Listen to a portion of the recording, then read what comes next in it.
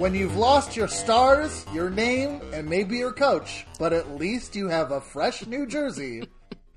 It's That's So MLS, a North American soccer podcast with myself, Andrew Bates, and Nick Thornton. Hello, hello. Sorry, just grabbing some aloe vera for that sick burn. Wow. I mean, you're not wrong. Montreal. None of that. Poor Montreal. You were afraid that was going to be too brutal, and I'm like, it's all factually correct. So, what a time. And CF Montreal has introduced the league's 38th black jersey with a highlight color. I mean, I don't think it looks terrible, but yeah.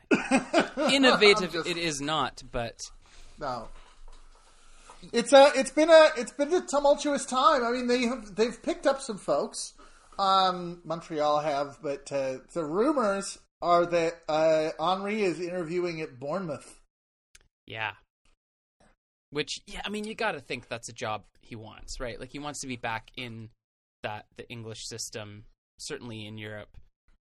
And I think if all it took was a year away, just having, mediocre to slightly better than mediocre success in a different league to get him back there, you kind of got to take it, right? Yeah, I think that he certainly didn't have the kind of time that he had in France before he, where things ended in a big puff of smoke, in flames, if I recall. Mm-hmm. But and this has been fine. I wouldn't say it was great, but I wouldn't say it was bottom of the league either. And certainly, Montreal has been the playoffs. That's true. Montreal has moved in a direction that is positive, and certainly they've been doing so much movement in the off season. Arudi is gone. Raitala is gone. They've brought in some new players as well, but it's the sort of thing where, including Eric Hurtado. Eric Hurtado is back north of the border. Roster. The Hurtado Island is now located right next to the Ile de Montreal, right in the Strait of, right in the Gulf of St. Lawrence. So that's good. But it does create a massive problem for Montreal, though. I mean, obviously, it would be if it had happened even a month ago, it would be a lot easier because you have this big movement in and out of players, and you really need, I think, stability in terms of the technical staff in order to facilitate something like that. You can also say, okay, well, we're having a big changing of the guard moment as for players. Let's bring in a manager, but not 2 weeks before, not a week or two before camp starts. Yeah. And I don't know who's available. I don't know who's available for them that they could just sort of pull in and be... Well, and given everything that has to go on for work permits, too, I think Montreal is severely limited in what they're going to be able to get prior to the summer. And I'm almost wondering if it does get confirmed that Henry's leaving, that they have to hire an interim coach, and it will be, someone from within the Montreal system who's stepping in a temporary capacity. There's a lot that we could discuss in terms of what now for Montreal, but I feel like all of it is conjecture, right? Because this isn't a confirmed thing. It seems likely. It's also mainly from the Mirror, so we'll see. But Montreal is refusing to comment on the situation, which seems like that's usually a tactic you take when there's something going on. There's at least talks. Here's my question for you. Do you think that ultimately this will benefit Montreal? Do you see this as apart from the timing, do you see this as an opportunity for Montreal, or do you really see this as no, they're losing somebody that had a plan and was going to take them places? I think my overall, because you make a good point about the rumor aspect of it, but the story that I think it furthers to me is, what the heck is Montreal up to this offseason in terms of the players that they have, the movement they've been trying to affect, in the club rebrand, which is, if you look in the quote tweets of the post of their New Jersey, Yeah. There's the change.org petition to have them put the name back and whatnot. We've seen that there is a club level of that more clubs have that club level interest in players moving in and out, so it might not have anything to do with Henry in the first place, what their player acquisition strategy is. But the main thing you see when you have so many players moving in and out is, I hope they can stick the landing on this. And usually, if you're the board of a club, you're kind of expecting your head coach to be your through line there, right? Yes. So your question, is this going to be better? I don't think Henry was a distraction. Certainly, I think that Henry was a boon to recruitment. Yeah. I think that he was a net positive for the club. This is I would say that where the club is right now is potentially like fertile ground for a new manager who has a plan or who wants to implement their philosophy. It's a great time to do that. The problem is who's available. But I just legitimately thought about this, and I was like, yeah, who would be good fitting those criteria domestically? You know, the first name that comes to mind? Mark Dos Santos. Oh, man. Checks all the boxes, right? I don't think that's likely. I have not heard anything to that was literally just the name that popped into my head when I was like, who's in the league or near to the league that could be good.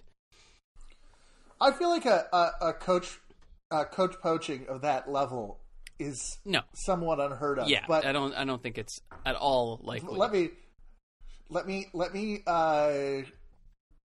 me raise an even potentially more unlikely scenario. That's what this show's all about. Phil Dos Santos. Okay, yeah. His brother, who's an assistant coach and who I think also was with the Impact when Dos Santos coached them early in the MLS tenure and in the USL time. Yeah. I mean, that would be... I also think you could look around Can PL as well at some of the coaches there. That could don't you dare take Stephen Hart from Halifax. What about Pamuda Ka from Pacific FC? He's bilingual. That's true. He speaks more than French and English. I think that Hart, of course, has the chops to be a great MLS coach. I just say, as a Halifax team, hands off. Yeah. Oh yeah. As a Halifax fan, hands off. Very important. But yeah, I think it obviously the timing just really blows. It seems like there's some legs to the rumor, but it does put the Impact in a really difficult bind, and especially say like Montreal gave up 2 DPs as Henry arrived. They let Evan Bush go for nothing, and other sort of long-standing players and players that had looked like they maybe had a future at Montreal no longer did, which is totally understandable and every bit a part of the coach's job.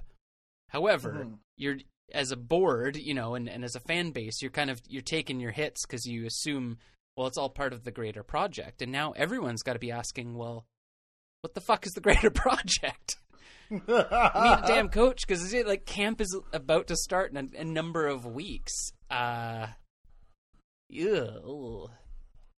we heard last week that since we have spoken to you last, the MLS collective bargaining agreement has with its players has been reached. Yes, they had a deadline of a Thursday. They pushed it back. They had a deadline. They pushed it back a week to Thursday, and then they pushed it back a further 24 hours. But they were able to sort it out, which I'm of course always continued feeling that they're putting people at risk by doing stuff in a pandemic. But if they're going to do that, I'm glad that they did. That players were able to extract some a concession or two out of the process to try to make it so it wasn't just, it's not just to save a dime or two. Yeah. As things go on. Now, outside of the fact that there is now agreement, I believe it's in place for 3 years of the 100% pay, like that, the salary piece seems to be sorted out, and a significant lengthening of the agreement. Which is 100%, I think that's 100% of 95%. Because I think it's important to notice that is that when people say it's 100% of pay, it's 100% after the pay cut they took last July. Oh, okay. Well, that's an important So note. it's not 100% of we are not going to drop this further. Yes.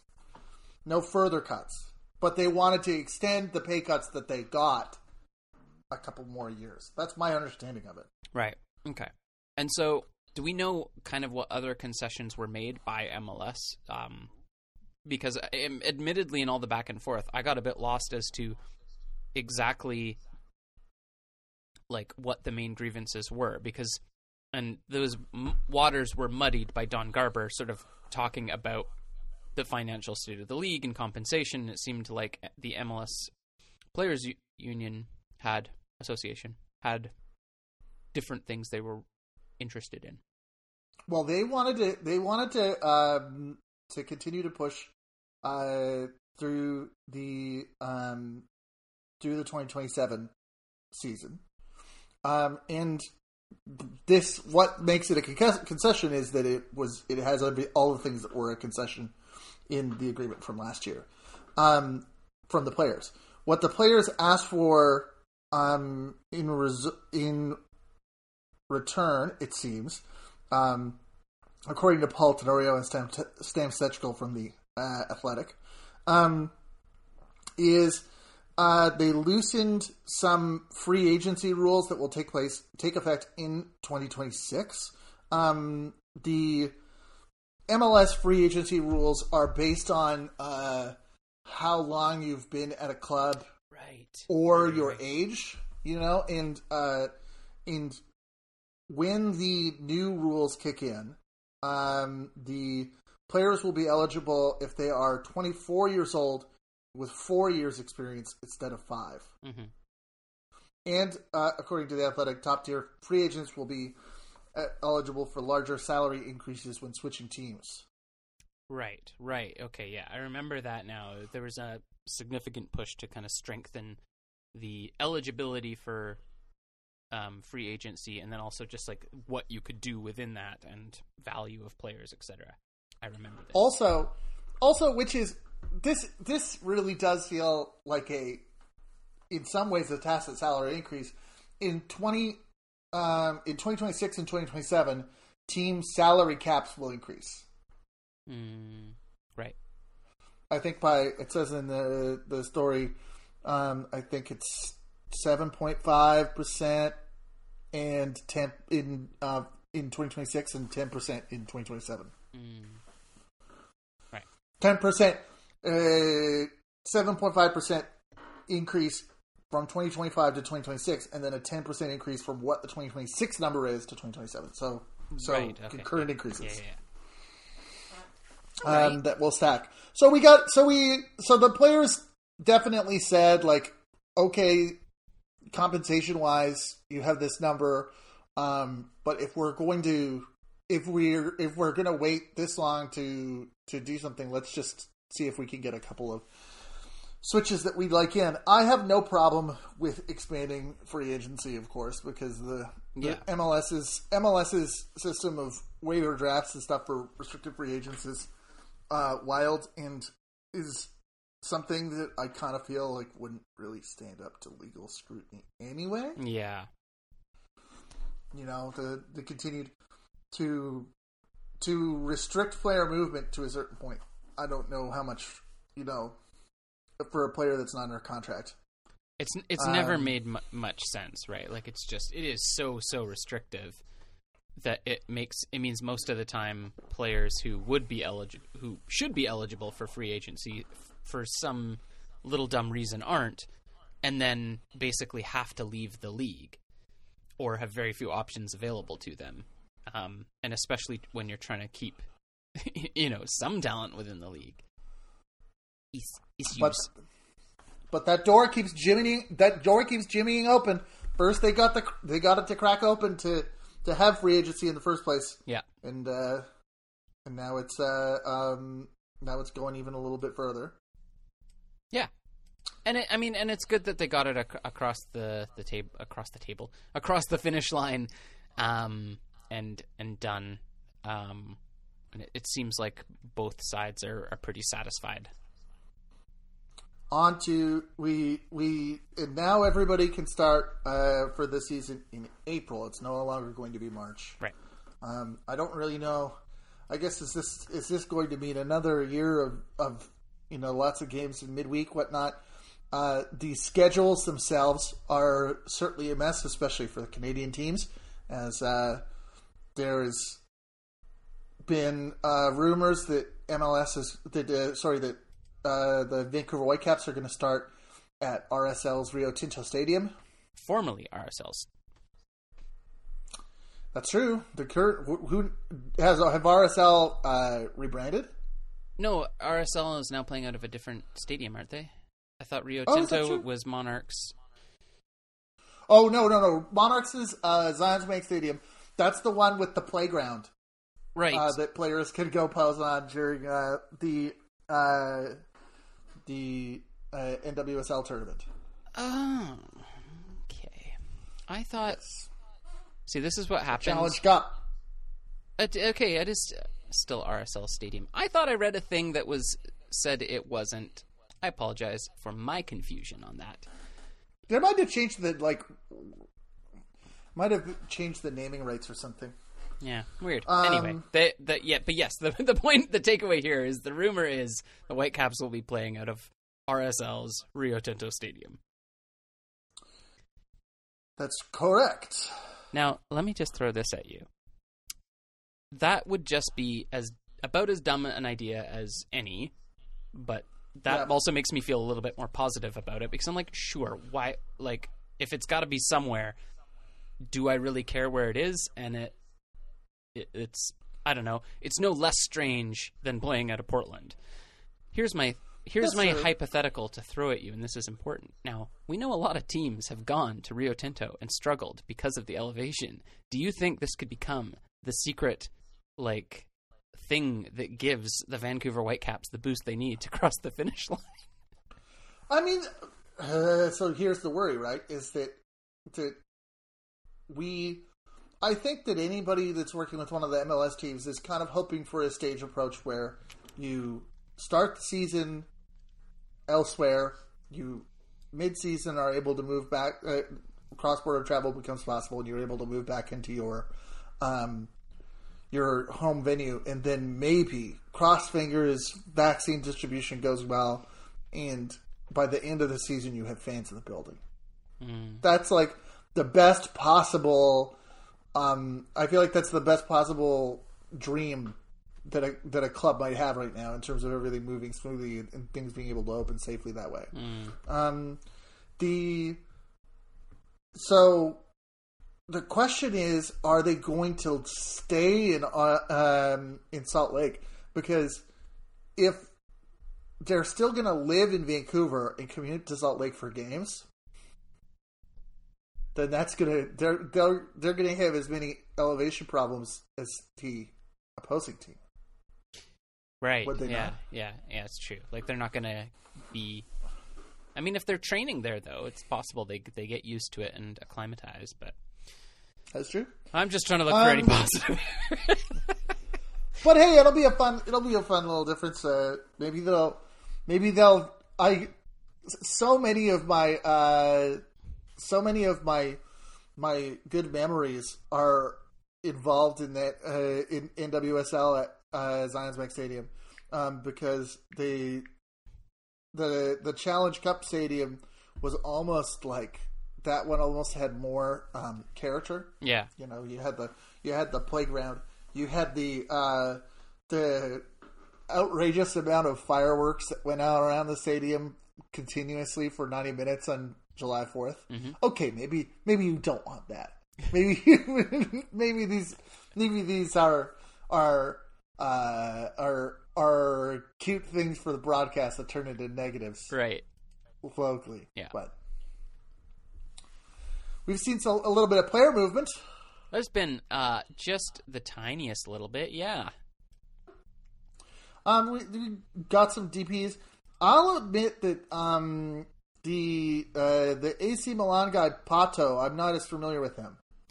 I'm not either particularly. Like, the name rang a bell, and then I looked him up, and I was like, oh, right, okay, yeah, him. My understanding here is that Orlando thinks they've got themselves a real steal in a player that I think they didn't have to bring in for a ton because his form was off. And they're sort of making this BWP-like bet that he's going to be able to come in and reinvent himself in MLS. He's 31. It's a good age to come in. Mm-hmm. I also think that what that hope maybe ignores is he could also come in and have a Chicharito of a season. So, or more than one. Like, it is a gamble, I think, for Orlando. He's obviously a fantastic player. And I think he can certainly score goals in Orlando. And one of the things we know that has improved greatly about Orlando's game is actually being able to get their strikers the ball. So, sure, I think it's an interesting signing. Orlando is pumped on this. Like, they are really going all out in revealing this signing. Yeah, it'll be interesting, but I feel like there's as much chance of it flopping as there is of him being, the next great MLS star. The player is Alexandre Pato. He was a center forward going to Orlando as a free agent. He is 31, and he played. The press release really doesn't make clear where he was last, but he has played for AC Milan, Chelsea, and Sao Paulo. Yeah. I believe I think he was last in Brazil playing there and not having a ton of success. Well, we have that individual. Cincinnati signed somebody called Brenner. Am I remembering this right? Yes, you are. And I also need to bring it up. Wow, we're ready. Hey, look, it's the off season, folks. Come on. we're getting our. Do you think I'm editing this out? You have another thing coming. This is training ground stuff here. Our lung sprints. Yeah. This is my beep test. God. Yes, Brenner. Brazilian striker Brenner is a young designated player coming in. Nice. Yeah, and I think this is really positive for them. I think where they've tried in the past to bring in high caliber talent, they have done this gamble of older players who have struggled elsewhere. And yes, definitely had a good pedigree, but then struggled mightily at Cincinnati. So a really exciting prospect, especially given his age.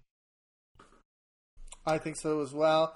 Austin, everybody has wondered for the longest time, when might it be happening? Pochettino to MLS has occurred.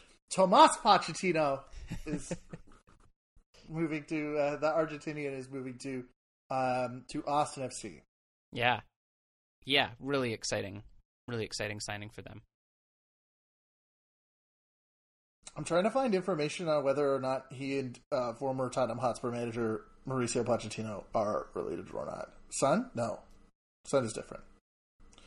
Mauricio Pochettino's son is called Mauricio. So great. Different. But yes, that should be an interesting signing. Another younger player as well, which is a of course always you're making a little bit of a gamble, but some of these gambles have paid off really well.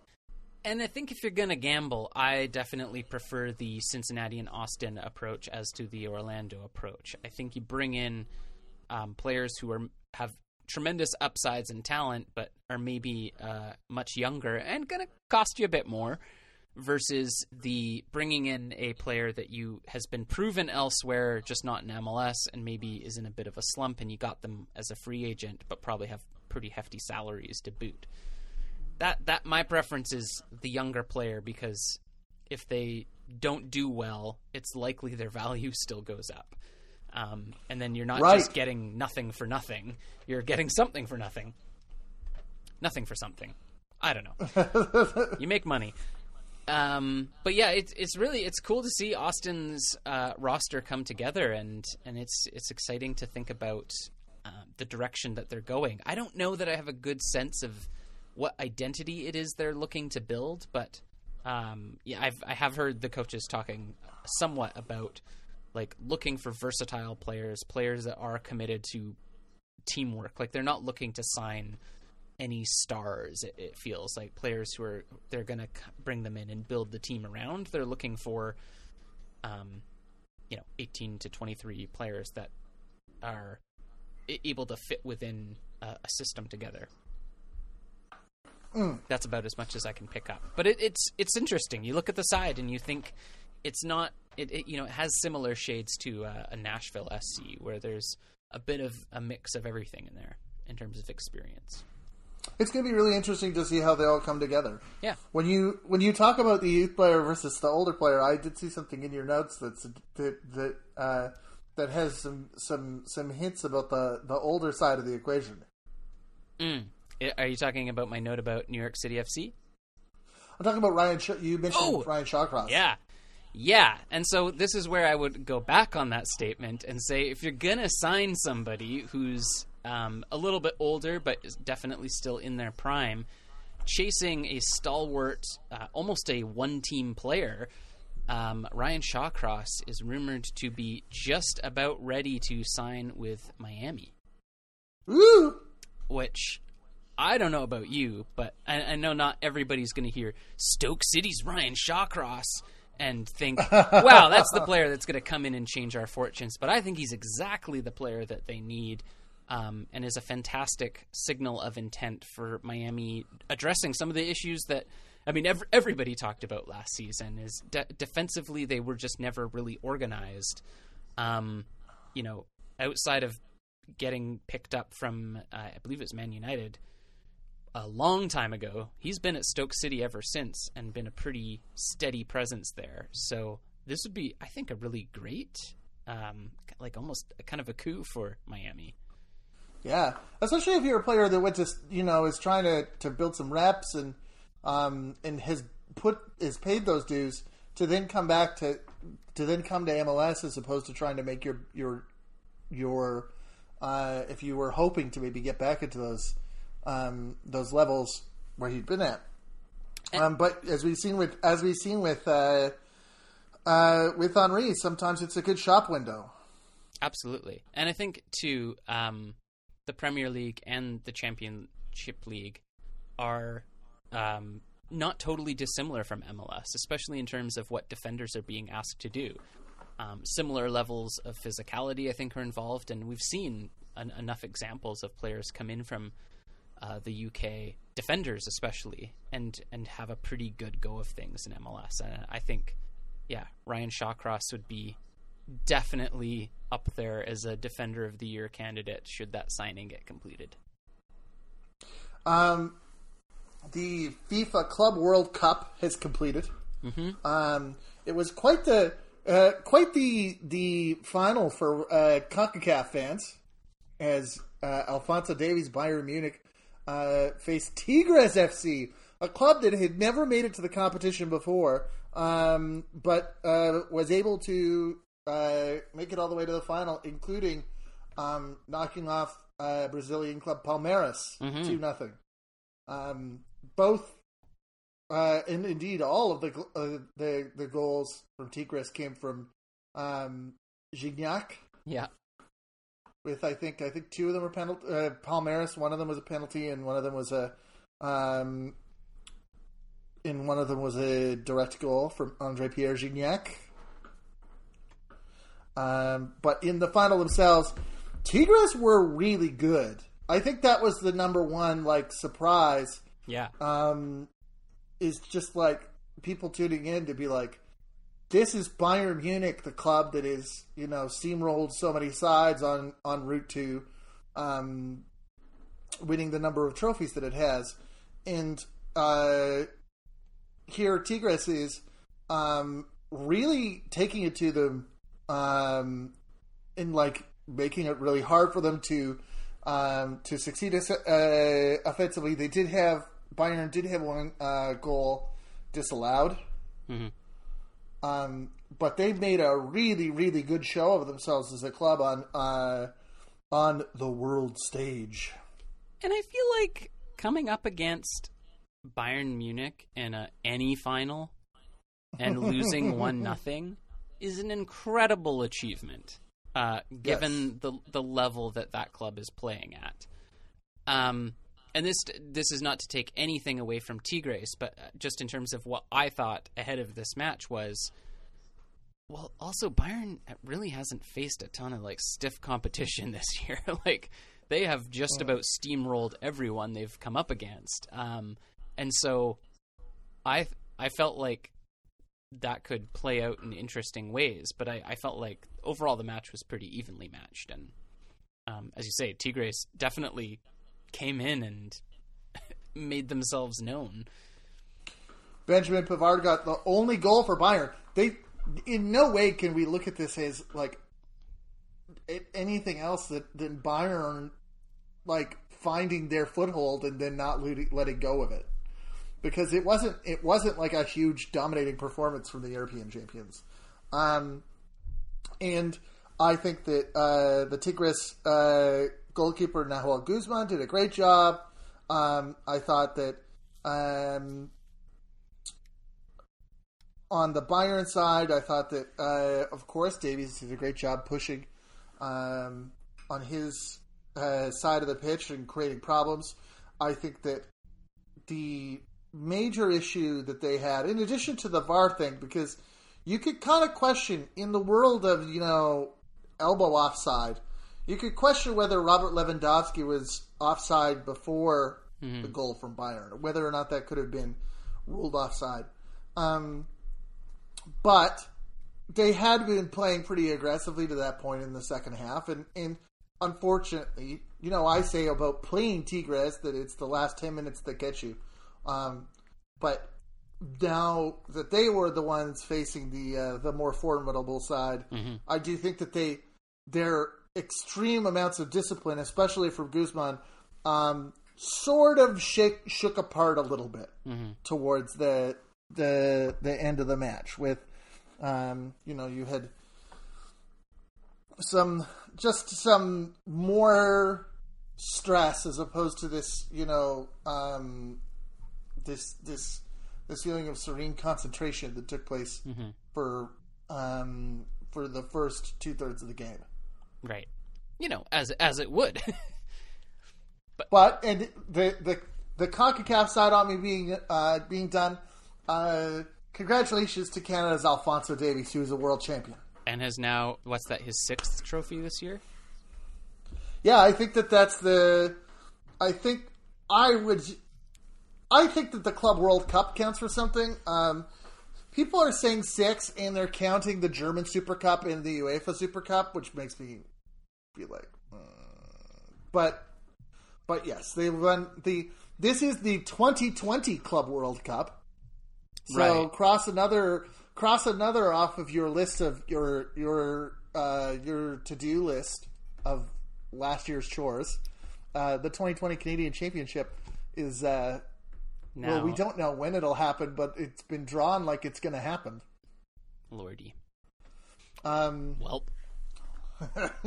of my favorite things was that shortly after the game, I don't always, when I'm on our Instagram, which is that's MLS on Instagram, I don't always actually go through and watch a ton of stories, but we follow players and stuff, and obviously follow Alphonso Davies and Jordan Huitema, and I was just going through stories, and Jordan Huitema is just broadcasting them live playing something on Xbox.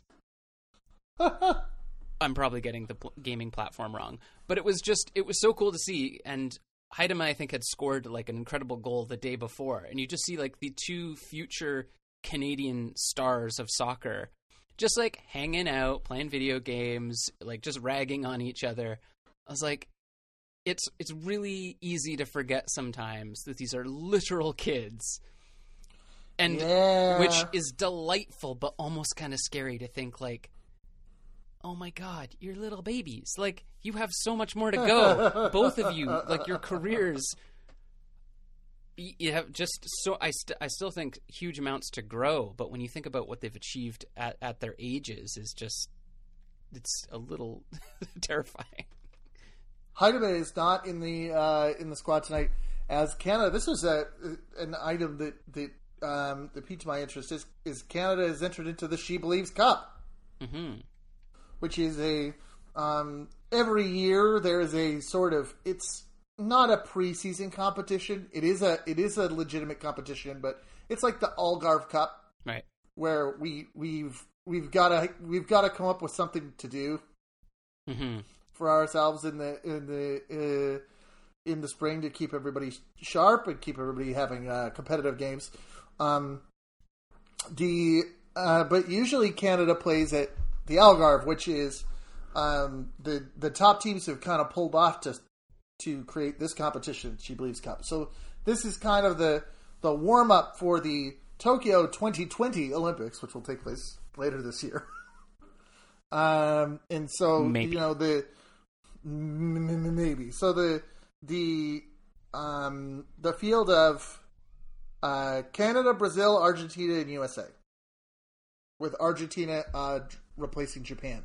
I think that's a little bit better stacks for Canada, especially with the note that they will be missing Buchanan and Ashley Lawrence and Christine Sinclair. Yeah. Which, I mean, those are all clubs that are, Europe is in season. Where you can, at any point during the pandemic, who can be gotten into the country from where is always a big challenge. It's taking place in the United States. But certainly if you were going to, you would want 3 of your best players in the squad as you're going to take on like 3 of the top teams in the world. And I think they're still going to get their chance to do that. But I feel that the introduction of Argentina in there is a team that is more in. It puts Canada in a little bit less of a spot where they're consistently going to be having to punch up. Yeah, Argentina is still a great side, but it's just it's the joy of this tournament and also the challenge of this tournament is there are, especially in those 2 matches, or especially in the match against the United States, there's a chance, and what would have been against Japan, there's a chance Canada might get beat up a little bit. A learning lesson. But you got to do it. That's part of the development, I think, That's right. Yeah. That's happening. That's starting, I think, now as we speak. Oh. So that is an interesting development. We talked last week with Mike Ayash. We did. The new head of the Whitecaps Eastern Canadian Development, including the Atlantic Canada Development Center, and part of the missing piece of the equation there was New Brunswick, who's not the biggest part of the center at present. And I wanted to get a little chat about how my province of residence fits into the soccer development system and how things are going with soccer in the province. So I had a nice chat with Soccer New Brunswick's Executive Director, Eunice Buida. And we're going to play a little bit of that for you now. All right, I'm here with Eunice Buida, Executive Director and Director of Technical Development for Soccer New Brunswick. Eunice, how are you doing? Good, thank you. And you, Andrew, how are you? I'm doing very good. I've been talking to some folks about how things are going with development for soccer players, and with an idea of professional development and development for the national teams, and some of that came out of this this new Atlantic Development Center that the Whitecaps are putting together. How does Soccer MB feel about the Whitecaps kind of opening up shop in the backyard, so to speak? I think it's a great initiative from the Whitecaps to have staff, Mike Ayash, working with Atlantic provinces and scouting players. I think it's a great initiative that will definitely help player development and get players to aspire to play professionally and have the opportunity to play professionally and maybe be the next Alphonso Davies. I think that one of the reasons that I was interested in looking into this stuff when I first saw the press release is the fact that New Brunswick was not a part of the initial sort of three groups that were a part of it. What sort of led to that from New Brunswick side? When I spoke to the Whitecaps, they mentioned that sort of talks in 2016 didn't kind of went in another direction. But they've been talking to you guys now. Yeah, I think that the simple reason is we've built a strong partnership with Montreal Impact, and we were the first province to have that kind of a partnership with a professional MLS team. Before even Quebec, before other provinces had any other agreements with their professional academies. So been a long time since the start of the Montreal Impact Academy. I talked to Philippe Delafroy back then, and also their technical director Philippe Delafroy, and the senior scout, which is Simon Gatti, and we had multiple visits from their academy coaching staff that now evolved to be in the MLS all over North America. Johan Dame in FC Cincinnati came here. Jason DeTulio. We had now also Yannick that works with senior national team for physical preparation. We had many good coaches that came here. We had their under 19 team that came here to do their preseason camp. We built a tournament around that. So we also have the opportunity to have visits, multiple visits for our players that go there and spend a full week with the Montreal Impact Academy. So because of the proximity with Quebec, we were it gave us really great opportunity for our players, coaches, and soccer community to develop the game. And also promotion for the game. So when the Whitecap came, it was about 2 years that we were in that partnership with the Montreal Impact. And, and for us was basically the right fit, technically. And to be honest, I was impressed by the Whitecap staff. I had the opportunity to have Dan that came to visit us here, and I think Bart also came, and we had a great discussion. And but the thing that we built with Montreal Impact was so strong that it was very difficult for us to move somewhere else and just have one or the other. So right now, is there an opportunity that we can maximize the partnership and be able to work with both, and that's what we're trying to do, and I think it's a win-win-win for everyone. Right. So essentially then you're saying that the Montreal partnership started in about 2014? I think prior to that, it started a little bit earlier than that, and we had like 2 years, a year or two before the Whitecap came. It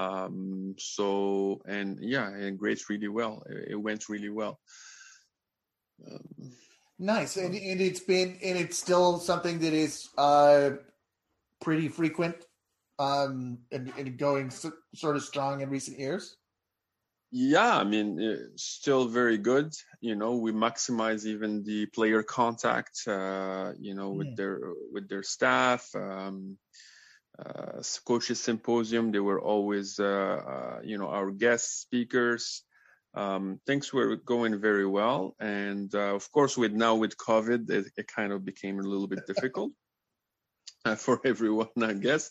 But things are going very well. But we're always open to opportunities. With this Atlantic Center, it's always something to see how we can also work with everyone for the best interest of the players, and that's what we're looking for.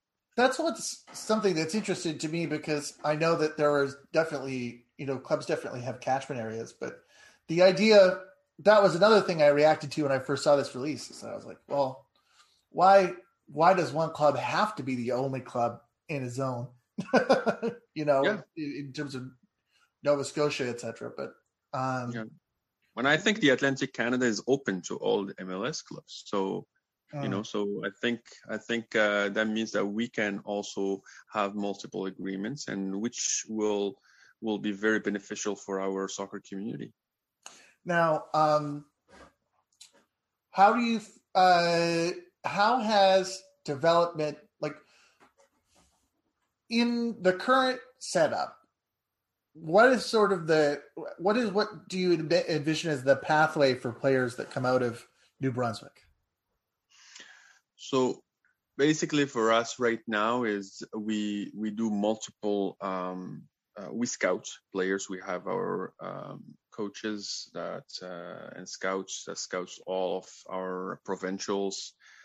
We have now also we were the first province to implement the club qualification program, which is a kind of first version of club licensing in 2012. And I have to mention that because that helped develop the environment, and we have multiple technical directors working now in New Brunswick full time, and that allows us really to scout better scout players, and then we bring those players to provincial team, and also we do ID camps all over the province, and from there we do what we call a talent camp, and we go from that talent camp 13, 14 years old. We understand that it's not going to stop there, going to evolve, but the professional teams with the impact, we have their scouts, senior scout that come here and scout the players, and then from there he makes making recommendation to invite a couple of players to the Montreal Impact Academy. Okay, that makes sense. Yeah, and then how many players would you say get taken per year? Well, for now, it's basically we have to be selected to go for a trial there. We usually have 4 or 5 players every single year. Nice. We had in the past where we had 10 players that went for a full week, and I think we had 2 players that got invited to join the Montreal Impact Academy at the younger ages. So we had a goalkeeper that went there, and then we had another player that couldn't go for it was a family decision, right. but was going to join maybe later on, and basically that's what we have, because the idea is that Montreal Impact want the players to be to join the academy as early as possible, so that way they can basically have implement the DNA of Montreal Impact Academy and the way of working, their culture. But after that, we keep basically the communication with the senior scouts, and for those who are 15, 16 years old, they have another opportunity also to go. But of course, it becomes harder and harder for our players, and we're always looking for other scouting opportunities with national team directly. With the Excel Men's program, for example, or in terms of the women's, we have also the women's Excel program, because we are certified as a REX program under Canada Soccer. So for the girls, it's the same. Basically, they come from the REX program, and the best performance will go and do a camp with the Super REX in Montreal. And then we get the opportunity to have 1 or 2 girls that will join the Super REX. And that's basically the last layer before the national team, going to the national team. So that's we have for the girls, we have also for the boys. And and we keep working hard every single day, and to get the confidence of the coaches and and other directors, technical directors at the MLS level, and also national team. Okay, that makes sense. So the Super Rex, as it would exist in Montreal, is basically the same as what the Whitecaps program is. Yes, for female players, and then what New Brunswick has is the step underneath that. Is the Rex program? Yes. Nice. Okay, that makes sense. So there is a Rex program, and Super Rex is there's one in Montreal, one in Toronto, and one in Vancouver. Now when players kind of get past that, what you said, the 15-16 level, that's kind of where universities and in CanPL, the Halifax Wanderers come in. Is that basically the case?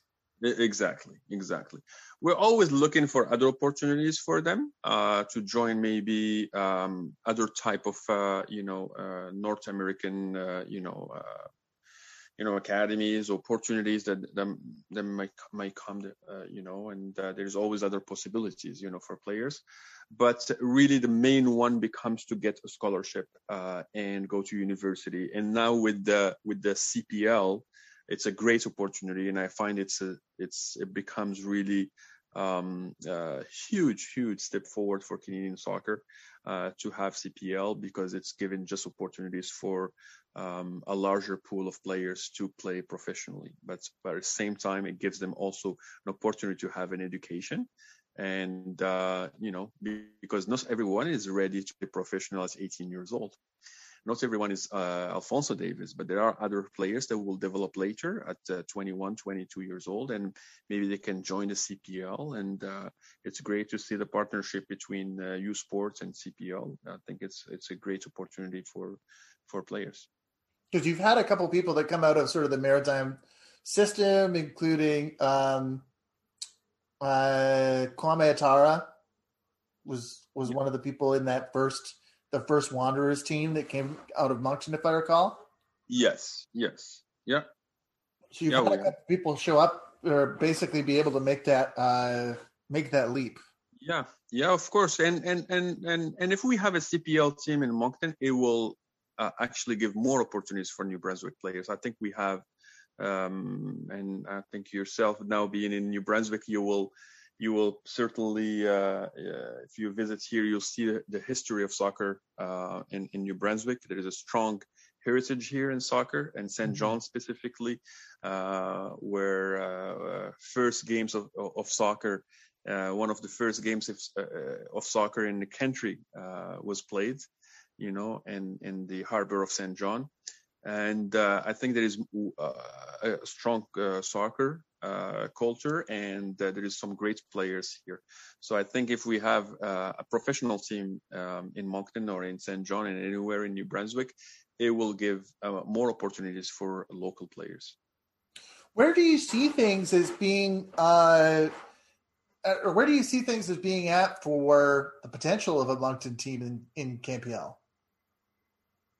I think it's just building the momentum, of the CPL and basically with the promotion of the game and some of the good results that maybe some of the universities in New Brunswick will have. It will create some momentum, and then it will attract some investors to invest in a CPL team, because I think we have great infrastructure. I think.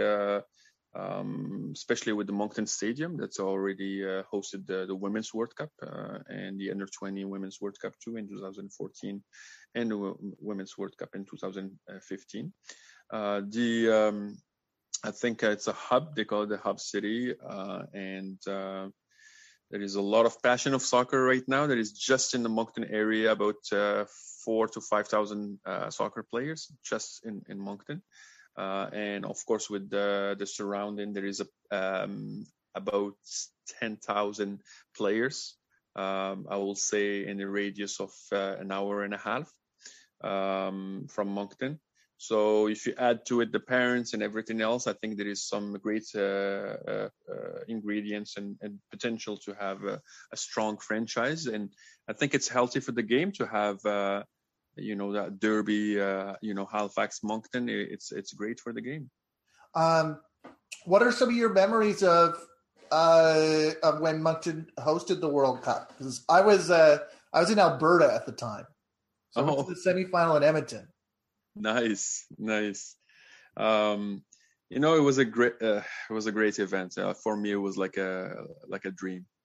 Having all the national teams here. We had France, we had England, we had Colombia, Mexico. Then after that, we had Brazil came with Marta. I think it was just amazing opportunity for everybody to get to watch women's soccer as best as it gets. And I think it's we had some great memories. We also organized some camps around that event where players after the games they get the opportunity to go and play. Just to get that, when you watch a great game of soccer at the World Cup level and you play soccer right after, you feel like that you try to mimic what they were doing, and I think there is some great memories there from many players. I think it's we had also some games I remember where it was well attended. All the games were well attended, and I think operationally here in Moncton everything is easy. So I think it was a great symphony here in Moncton where everything flowed really well, and it was very efficient in all operations. So I think it's, I have to say something also, when you see, for example, CPL, where you have 5,000-6,000 people watching the games. I remember one game, under 20 World Cup, and it was Norway against Ivory Coast. And it was, kickoff was on a Monday at 5 p.m. and we still had close to 5,000 people coming to watch the game. So that's for an under 20, Ivory Coast, Norway.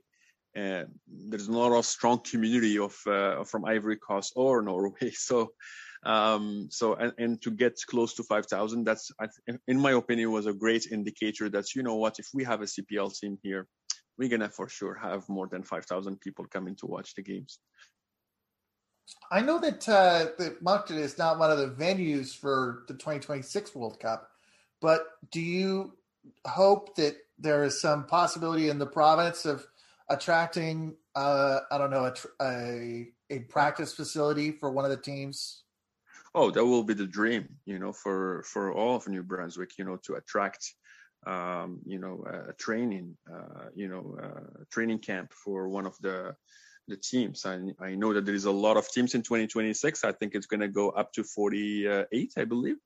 So there is many possibilities there. And when you know that Moncton is about an hour flight from Montreal, also from Boston, not very far from New York, and teams can come here where they have a great place with a lot of natural park where they can go for other activities, team bonding activities. We have the beach, and it's staying away from that pressure, away from the big centers and the pressure that it can bring from everybody.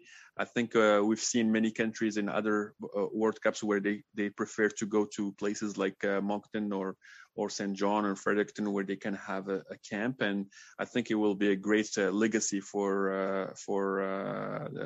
the World Cup, because we saw that every time we have a team doing a camp at the World Cup, they leave a lot of strong leg after. So we're very hopeful. I think it's a great spot here, and hopefully we'll see with some of course infrastructure upgrade, it will be hopefully a great option for some of the national teams. You were mentioning the interest for the Women's World Cup stuff that was here, and certainly there's been a lot of discussion around the lack of NWSL teams in Canada and of pro teams or senior teams for female players. And one of the things that really interested me was the announcement of this this amateur basketball loop. Yeah, that is happening, because it's obviously not the same. There are other leagues that provide that at kind of that level for women's soccer in Canada. But I feel like that's a really interesting way to sort of handle that issue. Do you think that that's something that could see similar success here in New Brunswick in the soccer side? For sure. Let me tell you one thing. Maybe very few people are aware is that in 2012 we submitted our proposal to USL to have a W League team in Moncton, and it was very, very close to pass. It just was back then. There was some changes in the league, and at the last minute it got canceled because we were ready to book our tickets to go to Florida for their AGM. And we were going to have a W League team in Moncton, and everything was ready to roll. Wow. So that was going to be a big thing, and I think we had all the ingredients to make it work. And we already had talks with some national team players to come and play in Moncton. Mm-hmm. Because basically in W League team, there is a lot of NCAA Division I players and other players that are interested to come and play, especially in the summer. So we had that interest, back in 2012, and there is, for sure, it will be something that is always on the radar, and we want to definitely, give opportunities for our female players here in New Brunswick to play at the highest level. So, and I think it's great for our fan to build on the Women's World Cup and have a women's team here in Moncton. Do you think that the best? Obviously, you gave the shot at a USL team. Do you think the best shot is to have one team that represents a region, or to have like a bunch of small teams that all play each other in the area? For the on the women's side, you mean? Specifically on the women's side, yeah. Yeah. I think it's good to start with having an Atlantic or a Maritimes women's league. Just to build a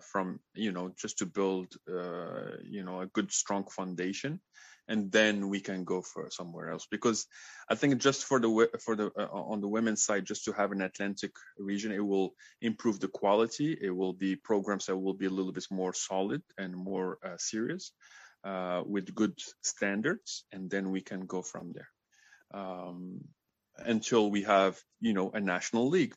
And then we can basically have one or two teams from Atlantic Canada. That makes a lot of sense.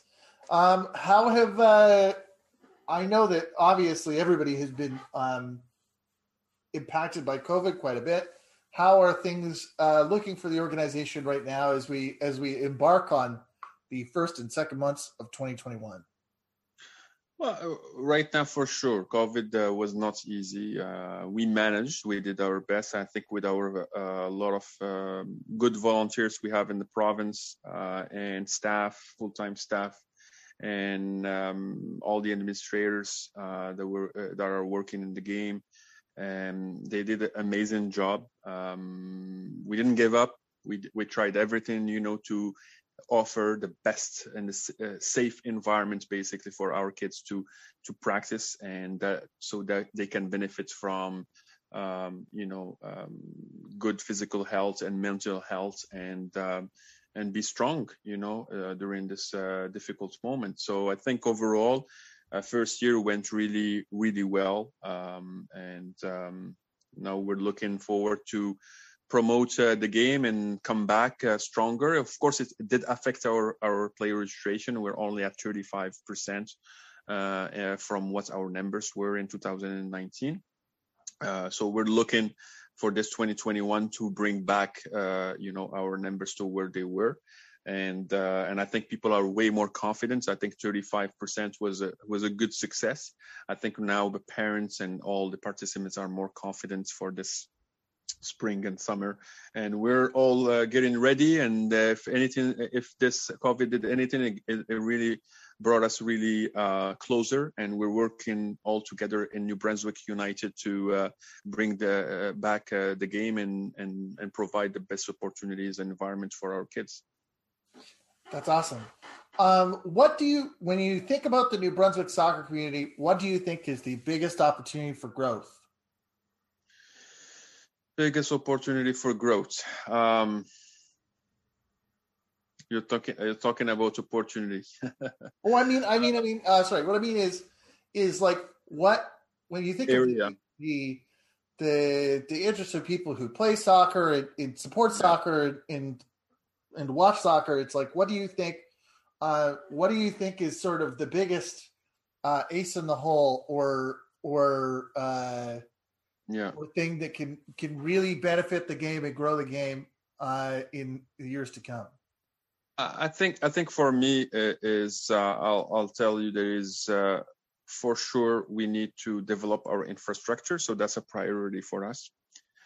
In terms of because especially indoor infrastructure, I think there is now soccer is a year-round sport, so I think now we have way more players that are playing year-round. I think we have players that play year-round is more than any other sports, in terms of like the volume of training that we have year-round. Right. So because it's soccer now, it's not just a summer sport; it's going for all 4 seasons. And I think there is a little bit of lack of. We would like to see more indoor infrastructure, and I think a lot of municipalities are starting to realize, hey, like soccer is big, and I think the culture is start to shift a little bit, because even the administrators and people that are decision makers at the municipality level and government level are more aware of soccer popularity, and they see that coming here. So I remember when I came to Montreal in 96, in the 90s, soccer infrastructure was very limited. I remember indoor infrastructure for soccer was like Catalonia Center, maybe, and maybe one more dome that started. But after that, it grew, and now you see it grew, and basically you see now in Montreal they have more than 50 indoor, full-size indoor facilities, and so we here in New Brunswick, it's coming. I can see it now. I can see that there is more growth, and we need to take this opportunity to build more infrastructure. And I think CPL is a great opportunity. I think having a CPL team here will do a big promotion for soccer game.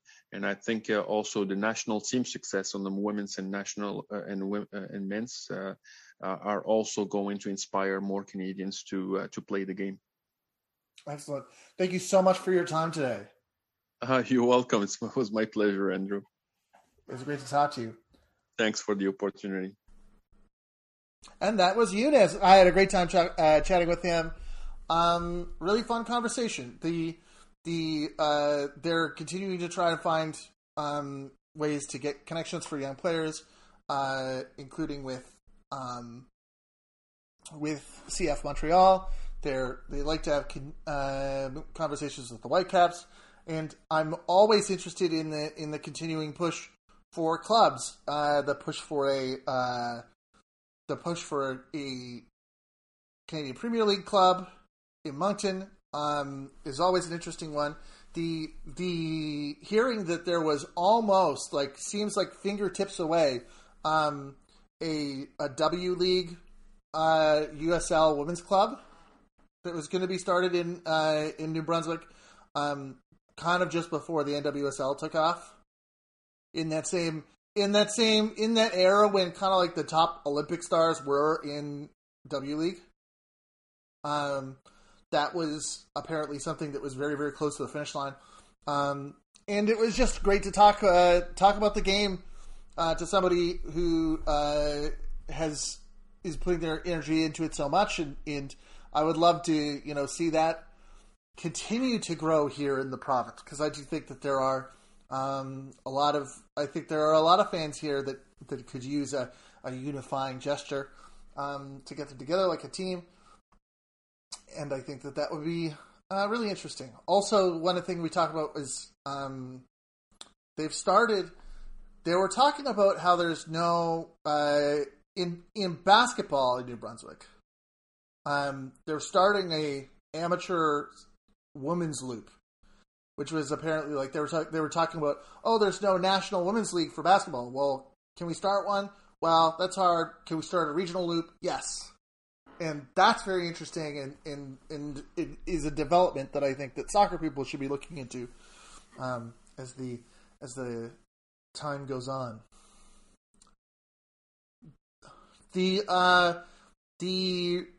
kept chatting, and I'm sure you've had this experience once the microphones go off, and you learn so many more interesting things than you knew before. And there was one piece of information that I just had to get on tape so that we could hear it, and it relates to the role that St. John, New Brunswick, my city, had in the 1986 qualification for the Canadian national men's team. So we're going to play just a little bit of that story now.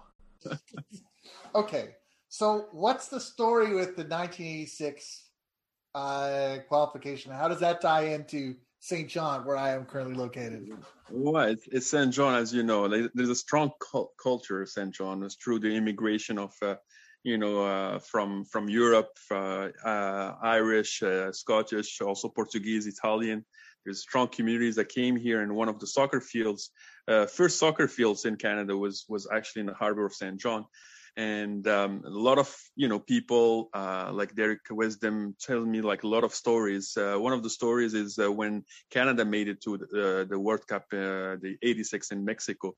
The last game was in King George V in St. John's, Newfoundland, and the fans from Honduras that came to cheer for their national team. They actually, instead of going to St. John's, Newfoundland, they came to St. John, New Brunswick, and the next, they went to the hotel, spent their night. The next morning, they were looking for the field, and and they told him, "Sorry, this is St. John, New Brunswick, St. John's, Newfoundland. You have to play." So, of course, I think he played a big role because the Honduras played without their fans, so they were in New Brunswick, St. John, New Brunswick. So I think St. John played a role in that qualifier. Yes. Oh my God! I'm really glad that we could have contributed, because I know that that's always been a big topic of debate when you're talking about the national team is traveling fans and dealing with that. This is a novel solution. To have the extra time. I love that story. Thank you so much. You're welcome. My pleasure. There was that. Can you imagine in 1985 getting off the plane and being like, I can imagine it happening today. So good. I'm really glad that we could contribute in some way to a piece of genuine Canadian soccer history, if only by having a similar name. I feel like, it definitely wasn't the first time either that something like that has happened, but maybe on that level. Do you have? Is there any other news that we've missed so far this week? Got any other grievances? I got a couple of things, none of huge note. The Whitecaps did end up signing their draft pick from Jamaica, and his name is not in front of me.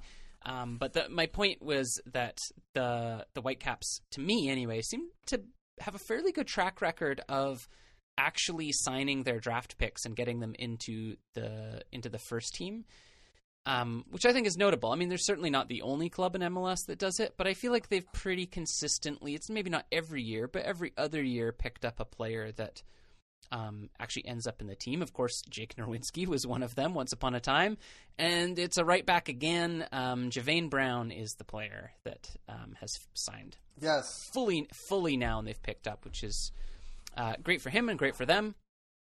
I just think it's important to do on Joseph Martinez watch. He is training and posting lots of angry red in the face emojis, so he's back in fine form.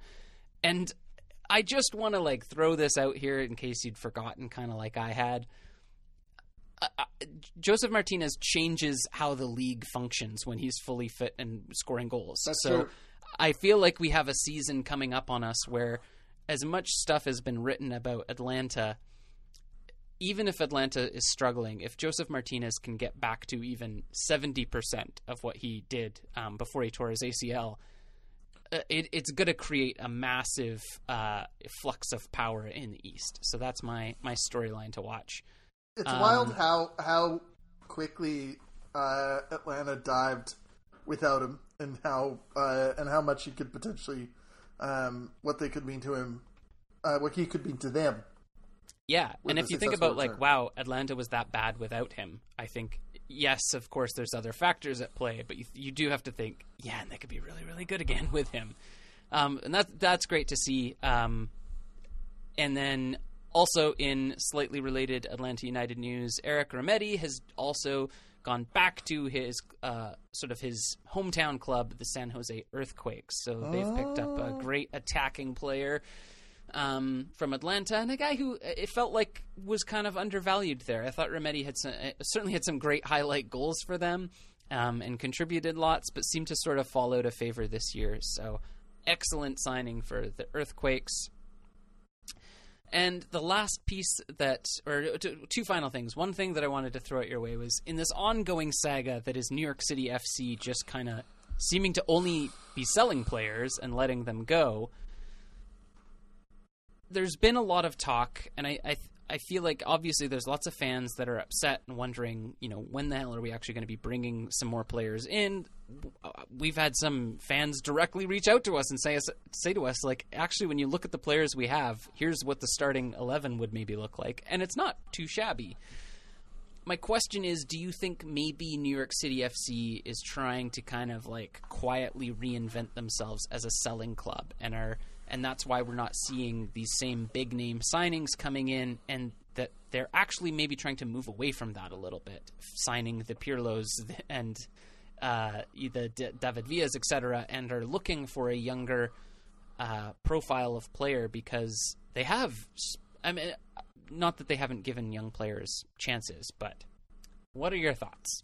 Well, I think that it's not necessarily that they're going to be only a selling club, or that they're only a farm team, but we have to look at where they fit in the city football group structure. New York City is here to extend the brand and be like an exciting club to watch. But I think certainly if there's a place, if they can focus more on, focus a little less on that sort of the early Galactico approach and a little bit more on either parking people that need to go on loan or developing prospects, that will not only hopefully that be a model that has worked for MLS teams, but that will also benefit the other teams in the city football group by being players that they can use later on. I think that the other thing, there's been a lot of off seasons where you will look at teams and wonder what's going on with this, what's happening with this. And I think that the other shoe that is yet to drop is that the MLS primary window has not opened. Yeah. That I think with the moved season, that's like beginning of March, I think. So I think that that's really something to look at as well when it comes to like what's happening with City. Are they okay? Are they? Did somebody go check on them? Who were they going to play after they've sent off Alex Ring and Ronald Matarrita and Joe Scally? But I think that there are often, you have to move pieces around in order to in a salary cap league, you have to move pieces around in order to make that big move, and it's not always clear in advance what. We've seen all kinds of coaching butterfly effect changes, but it's hard to see what the preemptive butterfly effect of a signing that hasn't happened yet.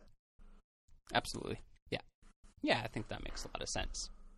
And the last thing I kind of had was just I had a couple of questions hanging in my head, and then I saw that the Call Up show did a call up with Greg Vanney, and I was like, well, let's see if I can find some of my answers here.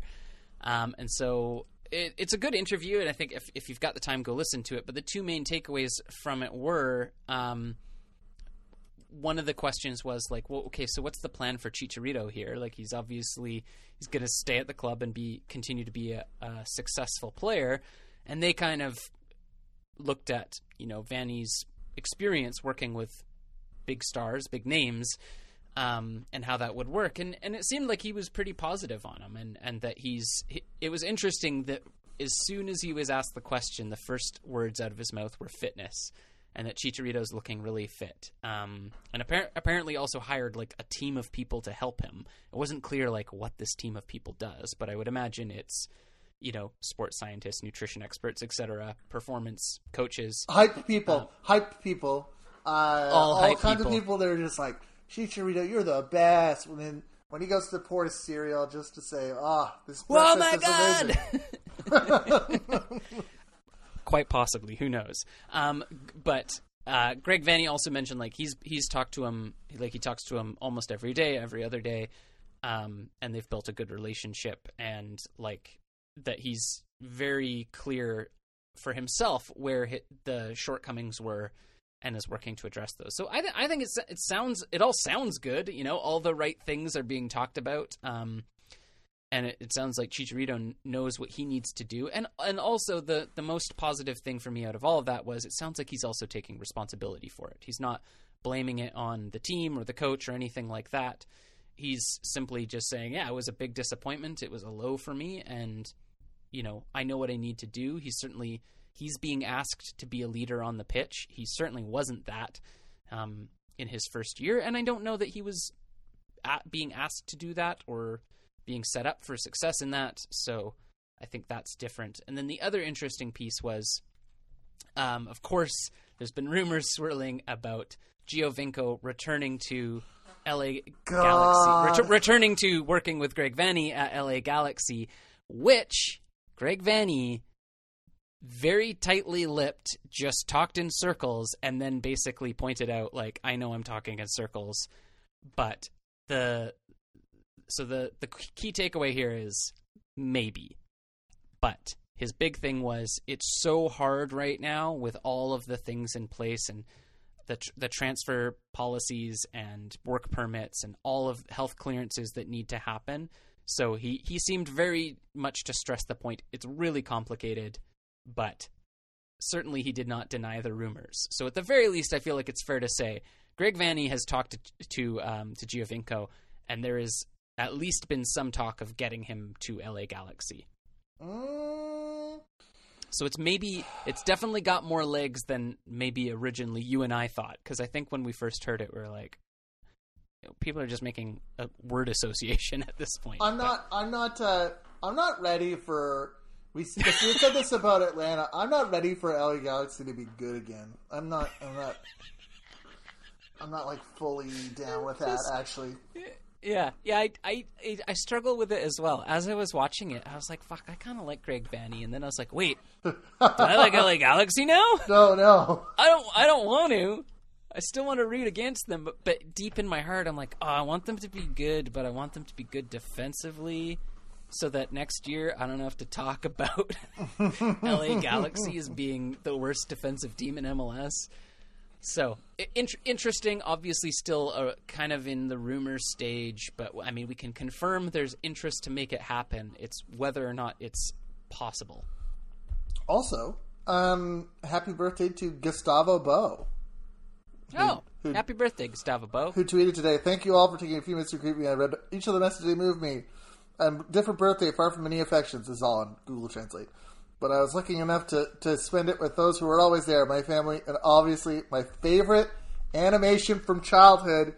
The man has got a Dragon Ball Z themed birthday party with orange and blue balloons. He's got little Gokus everywhere. He's got Goku. I was waiting for the link to you here because I was like, "There's got to be a reason why you specifically are interested in why it's." I was like, "I know we're not doing birthday call-outs now." By the way, assistant coach at Portland Timbers is celebrating. No, he's posted his Dragon Ball Z birthday, and it's amazing. I love it. So and I'm so glad I hope he had a good birthday. Dragon Ball Z, am I right? Yeah, I love that. And lastly, as we head into the sort of outro here, we just want to give a shout out to the folks who were let go from Bell. It was a big fracas in the sports news world last week. A lot of people putting in the entire careers with Bell Media unceremoniously let go. So just wanted to give a little nod in solidarity to those folks and just wishing them all the best. And what a terrible thing to do during a pandemic when you are making a fortune and also receiving benefits from the government. But we're not that kind of show. Fewer days than a week after Bell Let's Talk. The MLS tie-in for me is that Team 1040 and Team 1410, which is also which closed longer ago, are obviously like huge sources of making the game accessible to fans in BC, and they were that for me. Hugely so. Yeah, the number of times I couldn't get a TSN stream working, or didn't actually officially subscribe to anything, and had to go to TSN 1040 to hear the games, and like that was a pretty critical lifeline to be able to actually follow the club. So that sucks, and I hope that whatever the MLS, like you say, solidarity to all the reporters, but especially the MLS guys and girls, for sure. In the meantime, where can we find you online? You can find me online at Twitter at Team Bates. www.team-bates.com. Where can we find you online? You can find me online on Twitter and Instagram at ThatSoMLS. You can find this show on Apple Podcasts and wherever you get your podcasts. You can also find all the shows on ThatSoMLS.com. Please rate, review, and subscribe. It helps us out a ton. And thank you, as ever, for sticking with us and helping the show out. It's a weird year, and it's a weird transition time into the new season. But I've loved all the conversations that have happened and just people sharing their thoughts with us. So thank you. Thank you, guys. And there's only there's only a short amount of time before the season. So between now and then, don't get sent off. Nope.